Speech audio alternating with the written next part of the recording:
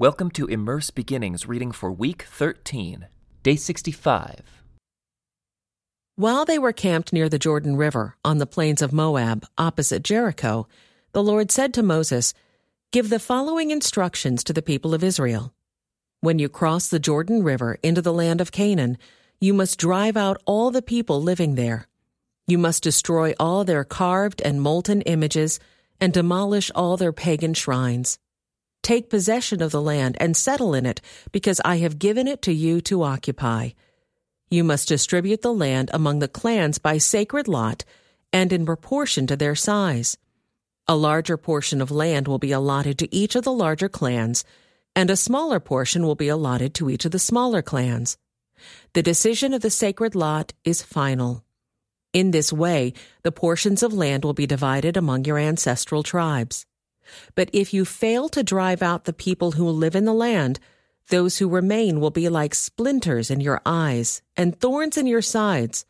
They will harass you in the land where you live, and I will do to you what I had planned to do to them." Then the Lord said to Moses, "Give these instructions to the Israelites. When you come into the land of Canaan, which I am giving you as your special possession, these will be the boundaries. The southern portion of your country will extend from the wilderness of Zin along the edge of Edom. The southern boundary will begin on the east at the Dead Sea. It will then run south past Scorpion Pass in the direction of Zin. Its southernmost point will be Kadesh Barnea, from which it will go to Hazer Ader and on to Asmon. From Asmon, the boundary will turn toward the brook of Egypt and end at the Mediterranean Sea.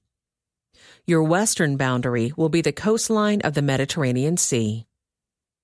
Your northern boundary will begin at the Mediterranean Sea and run east to Mount Hor, then to Lebo Hamath, and on through Zedad and Ziphron, and to Hazer Enan.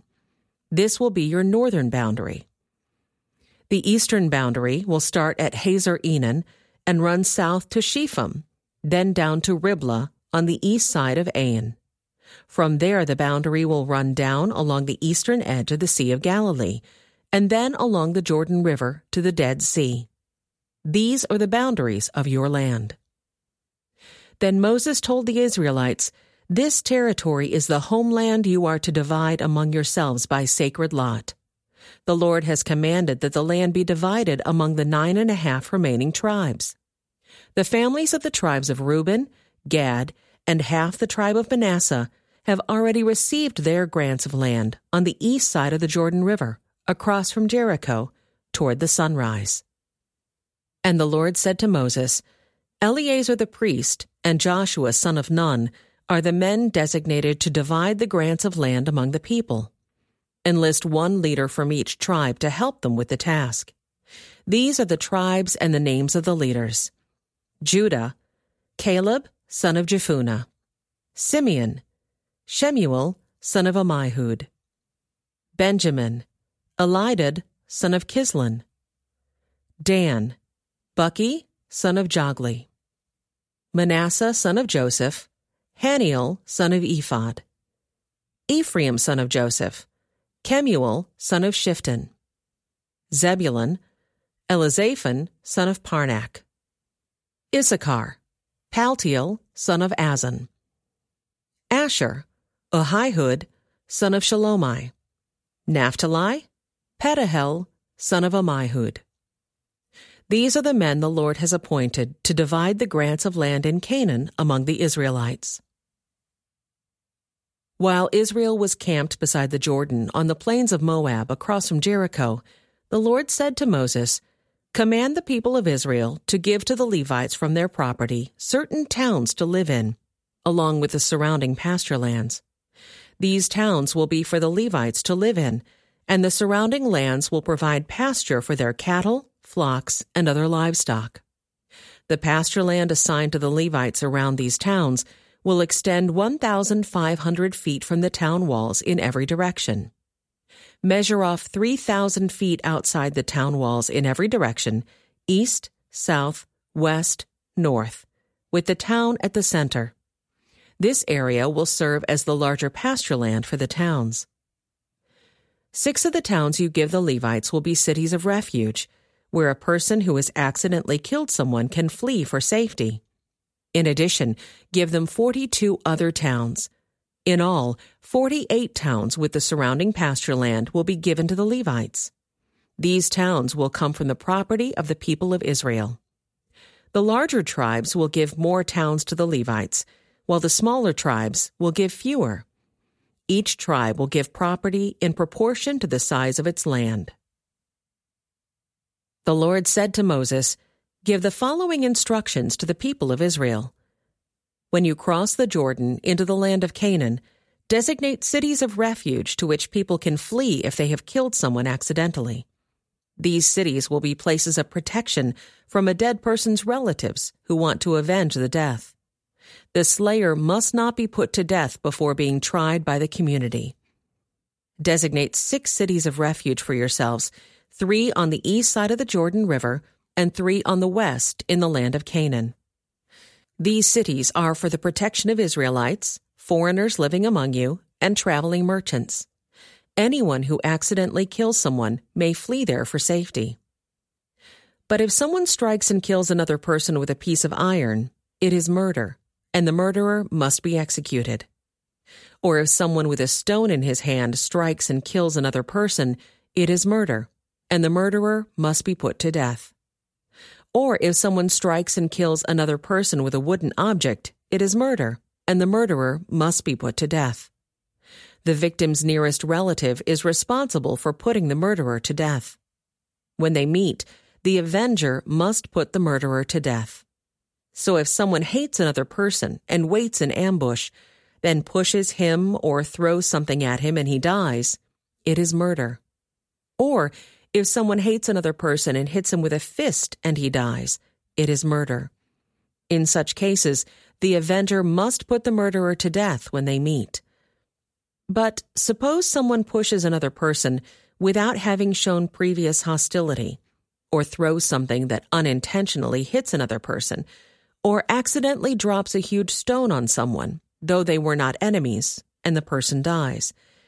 If this should happen, the community must follow these regulations in making a judgment between the slayer and the avenger, the victim's nearest relative. The community must protect the slayer from the avenger and must escort the slayer back to live in the city of refuge to which he fled. There he must remain until the death of the high priest, who was anointed with the sacred oil.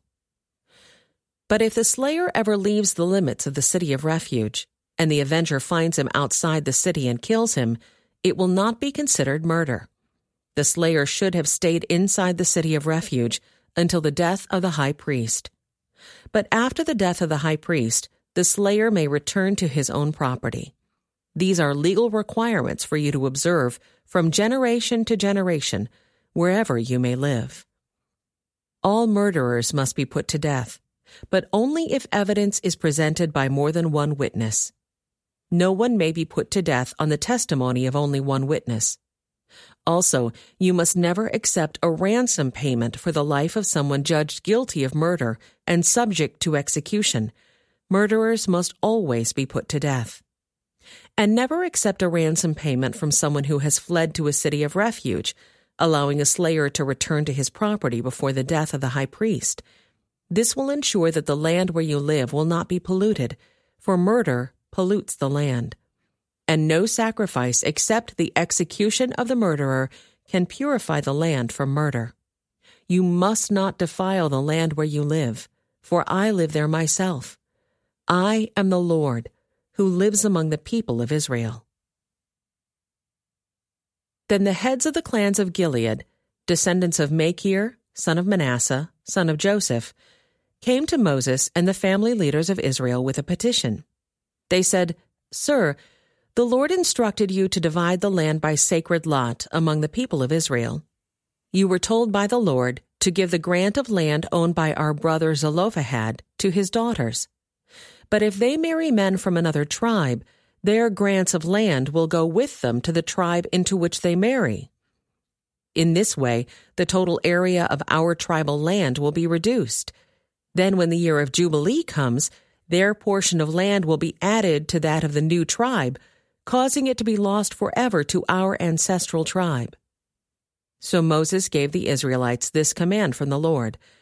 The claim of the men of the tribe of Joseph is legitimate. This is what the Lord commands concerning the daughters of Zelophehad. Let them marry anyone they like, as long as it is within their own ancestral tribe. None of the territorial land may pass from tribe to tribe, for all the land given to each tribe must remain within the tribe to which it was first allotted. The daughters throughout the tribes of Israel who are in line to inherit property must marry within their tribe, so that all the Israelites will keep their ancestral property. No grant of land may pass from one tribe to another. Each tribe of Israel must keep its allotted portion of land. The daughters of Zelophehad did as the Lord commanded Moses.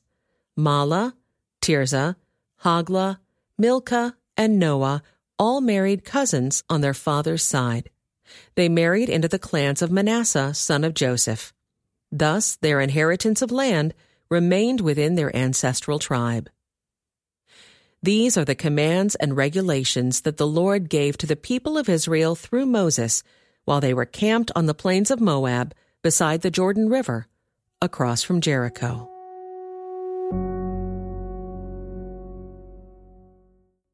This concludes today's Immerse Reading Experience. Thank you for joining us.